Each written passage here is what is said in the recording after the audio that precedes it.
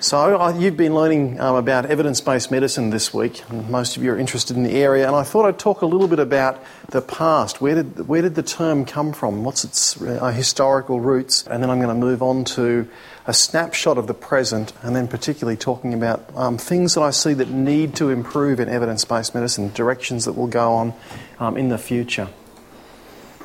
So I have to begin with a definition, first of all, of what evidence-based medicine is. This is the standard one that's out of the textbook of EBM, which says it's the integration of best research evidence with clinical expertise and patients' values. You need the clinical expertise, you can't practice medicine without it, and you need to communicate with the patient, find out what they're concerned about, what they would like to know about the treatment options, etc. And that's part of modern medical practice. The tricky bit is this best research evidence, of trying to get hold of that as well. And I actually see this as being involving two components. One is having a sceptical attitude, because most things in medicine don't work. We have lots of theories about why things should work, but when we test them in practice, most treatments don't work, most tests aren't accurate, and we need the evidence to filter out those things that are actually going to be very useful in making diagnoses and in benefiting patients. And the other part of that attitude is not only being sceptical, but also favouring knowledge that comes from experiment rather than theories about things. So there's this so-called hierarchy of evidence, which basically says good experiments go on the top, bad experiments, etc., further down, and then our theories about things are right on the bottom, which is somewhat of a turnaround, and it goes contrary to certainly what I was taught at medical school, and is still a controversial thing about how things should fit into the hierarchy. These ideas, though, are not that new. You could probably trace them back a very long way, but one person who comes to mind is Al-Razi in 900 AD. So he was a Persian physician who worked mostly, though, in Baghdad. And he tried to compile a list of all of the therapies that were being used across the world and put together this couple of volumes sort of encyclopedia that was like a pharmacopoeia.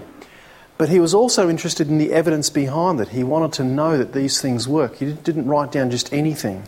So, for example, this is a quote from one of the volumes where he says, "For once I saved one group by it," the therapy that he was using, "while intentionally neglected another group," a controlled trial. And he says, "By that I wish to reach a conclusion." So he was he was sceptical, first of all, about whether things worked or not, wanted the full list, but wanted to get in his volumes what things actually worked for patients.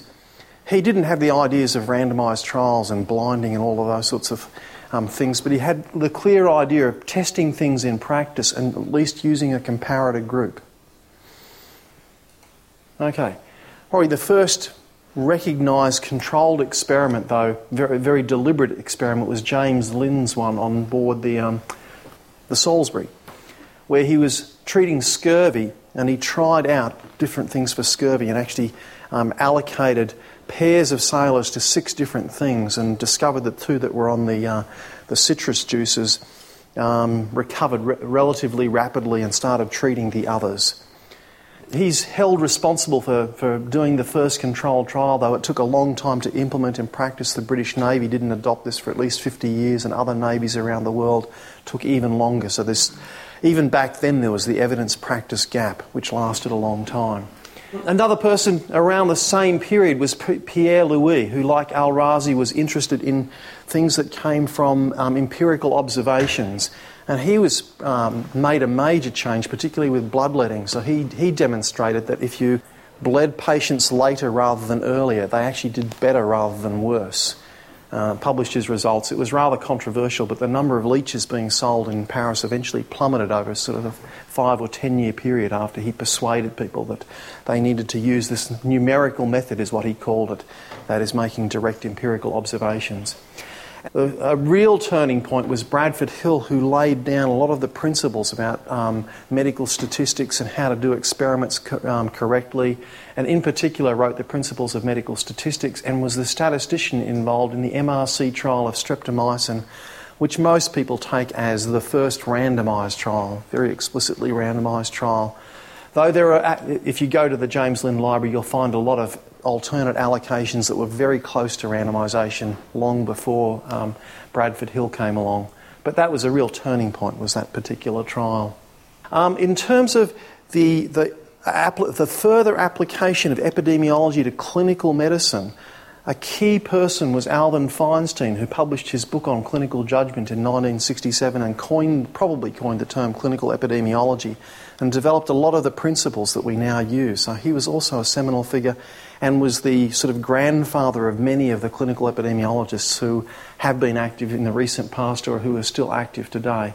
So he was also a very influential figure and helped develop groups in all around the world, including the group at McMaster, who are probably seen as the fathers of the sort of clinical evidence-based medicine movement. So two interesting things were happening at about the same time. The McMaster group at this new university were developing clinical epidemiology, and this was Sackett and his colleagues. And at the same time, Archie Cochrane, on this side of the Atlantic, was writing his book on effectiveness and efficiency from a public health perspective as well.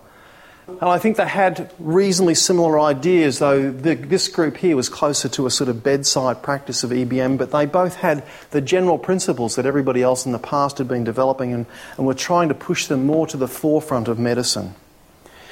At this stage, it was still called, as you see, clinical epidemiology. The term EBM had not been developed, so there's a long history prior to the term being developed. The birth of the term itself came when there was a user guide series that was being developed for JAMA. The McMaster group had written a series for the Canadian Medical Association journal on how to read a paper. And they decided things had changed, they'd moved on, and they wanted to write a new series. They persuaded JAMA to use this, to pick this up, and they wanted a name for the series. And they said, we can't call it clinical epidemiology, that's really boring, nobody gets interested in that.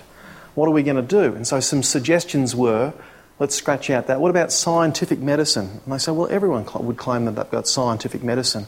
And Gordon Guyatt, pictured here, said, well, what about evidence-based medicine? That should be pretty irritating, shouldn't it? And so they said, yeah, that's not a bad term, actually. And so that's how the group, so there's first of all this evidence-based medicine group got formed and how the series got developed and the term was born. So even though you could mark the beginning of it from this user guide in 1991, actually it had a long history before that. This was a seminal turning point, though, because this really attracted attention and people started to take notice both of the series but of EBM more generally. Shortly after the series started in 1993, Dave Sackett, one of the four sort of leaders at McMaster, moved to Oxford and founded the Centre for Evidence-Based Medicine. Muir Gray was responsible for getting him over. And he was a general physician. He'd actually retrained. He'd been an epidemiologist and retrained in general internal medicine. And at the John Radcliffe up the road here, he was doing ward rounds using this strange vehicle here called the evidence cart. The evidence cart was a data projector, a laptop computer with a whole lot of evidence resources on it, including Medline, the Cochrane Library, their past appraised topics, past issues of the ACP Journal Club, etc., and had a printer on it as well. And they would look up 2 or 3 questions per patient on the ward round. It would take them 15 to 90 seconds to find that information, and it changed, importantly, 1/3 of decisions that they made in managing this. So almost every patient, it would actually change a clinical decision. As you might imagine, ward rounds took longer. Carl Hennigan was actually a medical student at the time Dave Sackett was doing this and says that the ward rounds could take 4 or 5 hours. Which seems ridiculous, but in a sense what Sackett was doing was moving medical education out of the lecture theatre, conferences, etc., which he didn't go to. He never went to any of those sorts of things. He said, the best place to do medical education is at the bedside. Why don't we do it where it really matters, when we're making patient decisions? Okay, you're all thinking, this is crazy, nobody would do this, right? Well, you're never going to do it. So I put these rings down here to remind me to tell you these guys were the Olympic champions of evidence-based medicine, the gold medalists, right? This is thousands of hours of practice in searching, appraising, etc., to be able to get to this point where you could actually do that. I wouldn't have dreamed of doing anything like this when I first started trying to do EBM. Answering 1 question a week was quite hard enough, thank you very much. But you gradually get faster at it. And after a point, I actually felt comfortable in being able to search in front of patients, but that took me a couple of years. So it's actually a long curve to be able to get to do this sort of thing.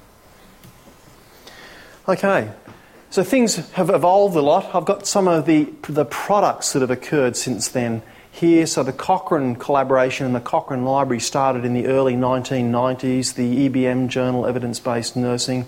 BMJ's clinical evidence, I think, was 1999 or 2000. There have been these improved filters that I'll show you a little bit later in Medline called the Clinical Queries.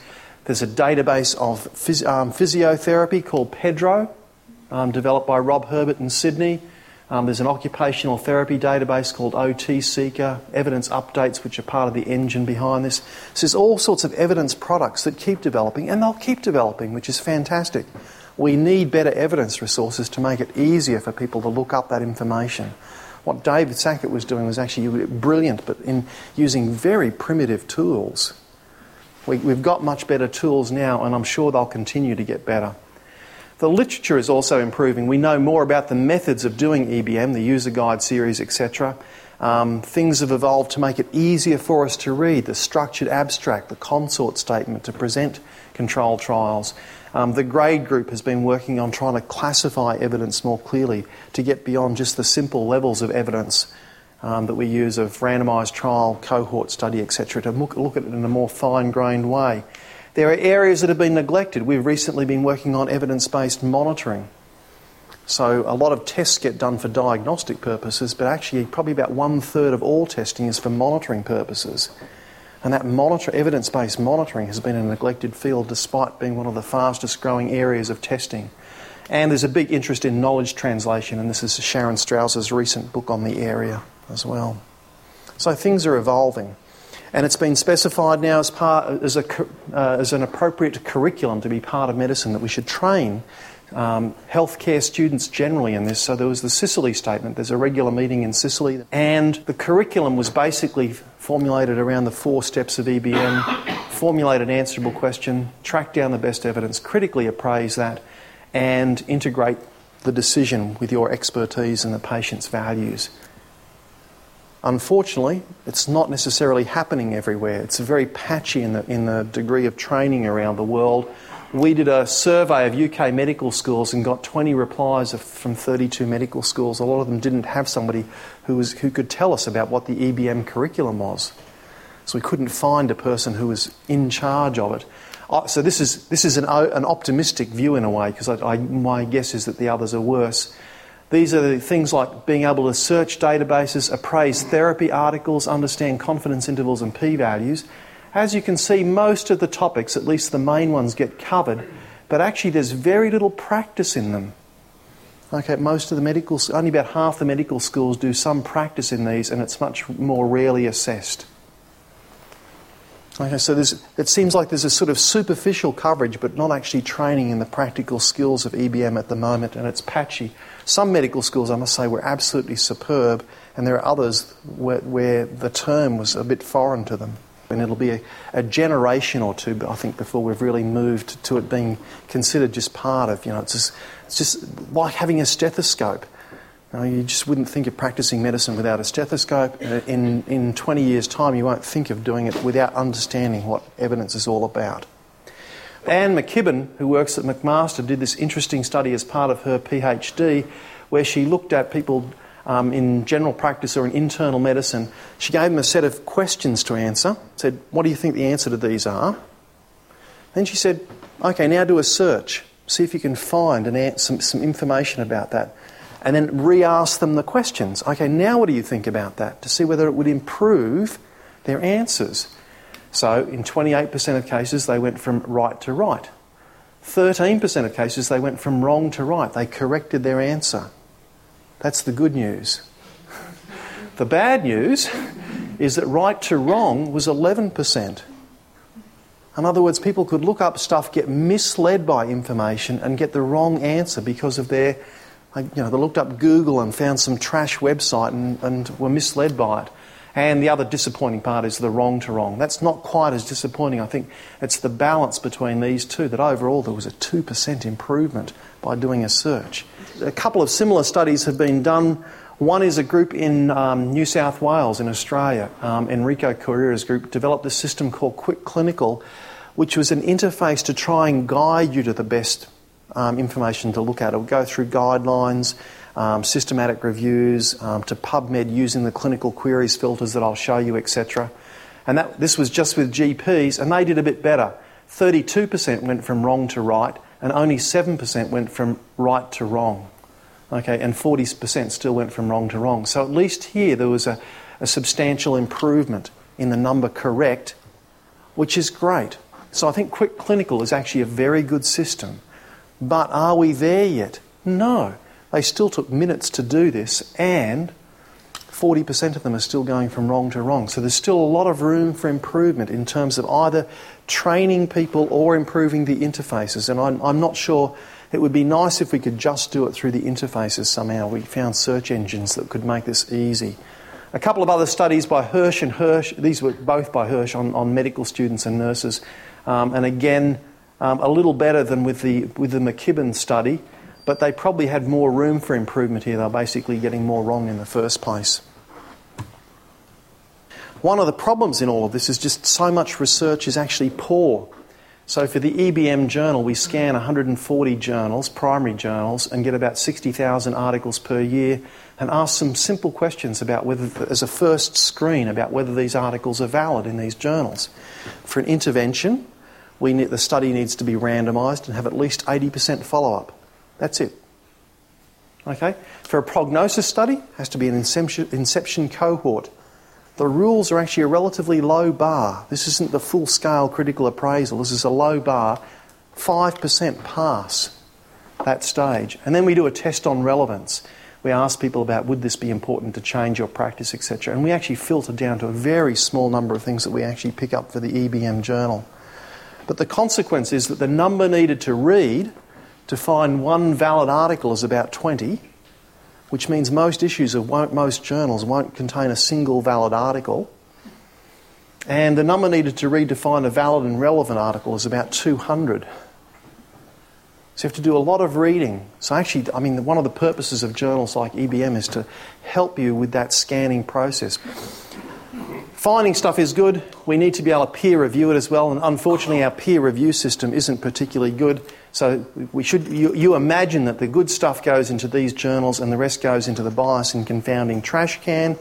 Unfortunately, that's not true. One of the most cynical studies I've ever seen was Sarah Schroeter's, and how this passed the ethics committee, I don't know. They got 607 reviewers of the BMJ and they inserted errors into the papers and sent them out without telling the reviewers, just to see whether they detected the errors or not. These 14 errors, 9 they classified as major and 5 minor errors. And on average, less than 3 of the 9 major errors were detected.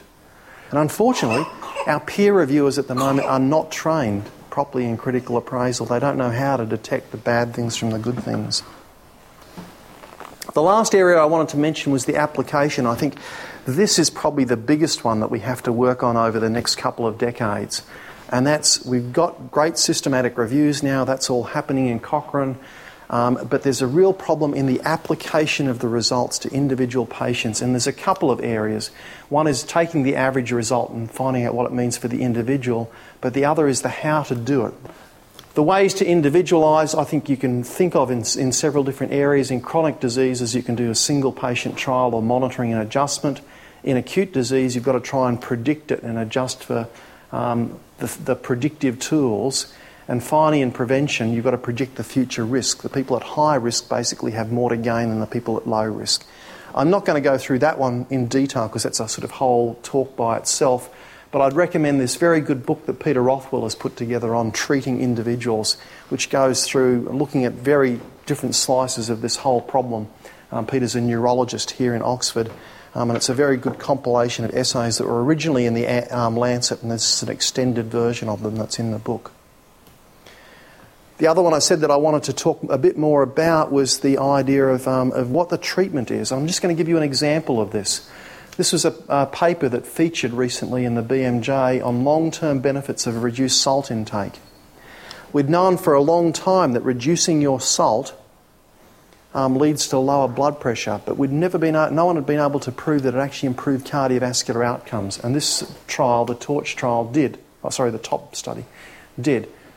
Here's the description of the sodium reduction that was in this paper. Individual and weekly group counselling sessions were offered initially, with less intensive counselling and support thereafter specific to sodium reduction. So I want you to try and imagine what you would be telling a patient next Monday if you wanted to advise them about salt reduction. Picture the sorts of things you're going to do with them based on this information. We were trying to track this down, so we tracked through the references in the papers. Was one of the ways that we tracked this down. And here's the fuller description that's in a journal you have to pay for, by the way, so this is not free information. The BMJ research article is free because they make all their research articles free. But here it said this was an individual session followed by 10 weekly group 90-minute sessions with a nutritionist, followed by a transitional stage of some additional sessions. Topics in the weekly sessions included getting started, sodium basics, the morning meal, midday sources of sodium, the main meal, planning ahead, creative cooking, eating out, food cues and social support.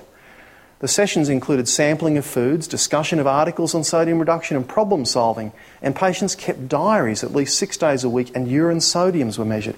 Did anyone imagine all of those? No, did anyone imagine even half of them?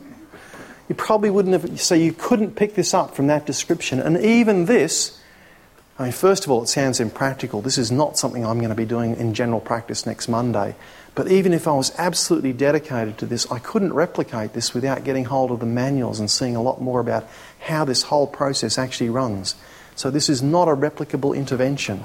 It's a nice proof of concept, if you like, but it's not actually something you should pick up on. The editor of the BMJ had actually written an editorial saying all clinicians should be doing this. And I thought, well, doing what? So this sort of thinking has led us to ask about the problem of getting the descriptions from trials or systematic reviews in practice. And so Carl Hennigan and I did a study a couple of years ago where we looked at the adequacy of the descriptions that were in the EBM journal things.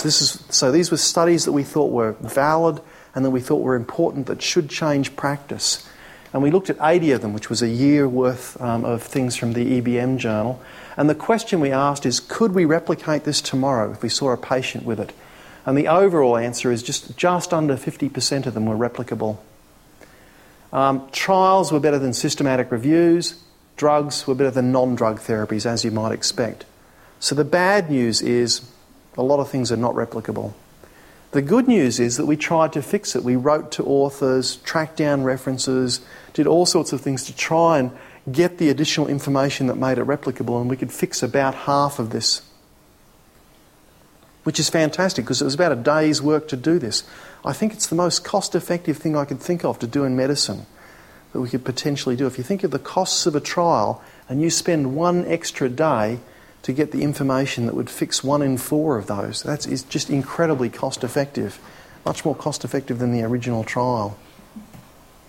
As a follow-up to this, Ian Chalmers and I wrote a paper recently about the avoidable waste in the production of research, and I've just been talking about the last part here, a usable report. There are all sorts of problems in the reports that we actually have available. One of them is the description of the interventions, but others are poor reporting of what was actually the primary outcome. People swap around things when it actually comes to publication, so there are bits missing that don't allow you to appraise the paper, etc. So that's poor. But we decided there are actually 4 stages that we could break research production down into.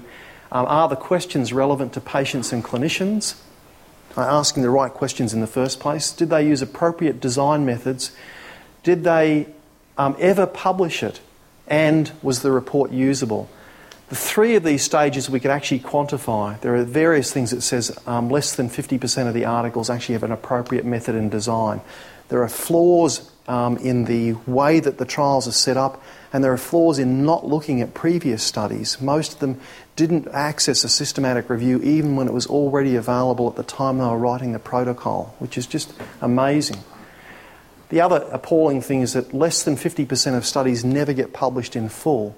Of abstracts, for example, presented at oncology trial meetings, conferences, less than 50% of them, about 50% of them have been published after a period of 8 years. And there's been a systematic review of Sally Hopewell's that suggested that that's probably about right for the overall 50%.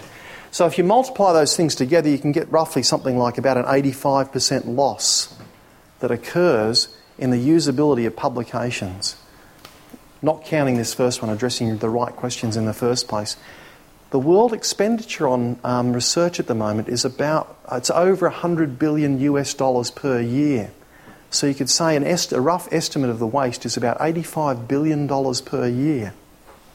This is just an amazing thing that we're allowing to happen at the moment, when some of it is very difficult to fix, but other elements of this are actually incredibly easy to fix, and a small investment could save billions of dollars worth of wasted research that we're not using at the moment.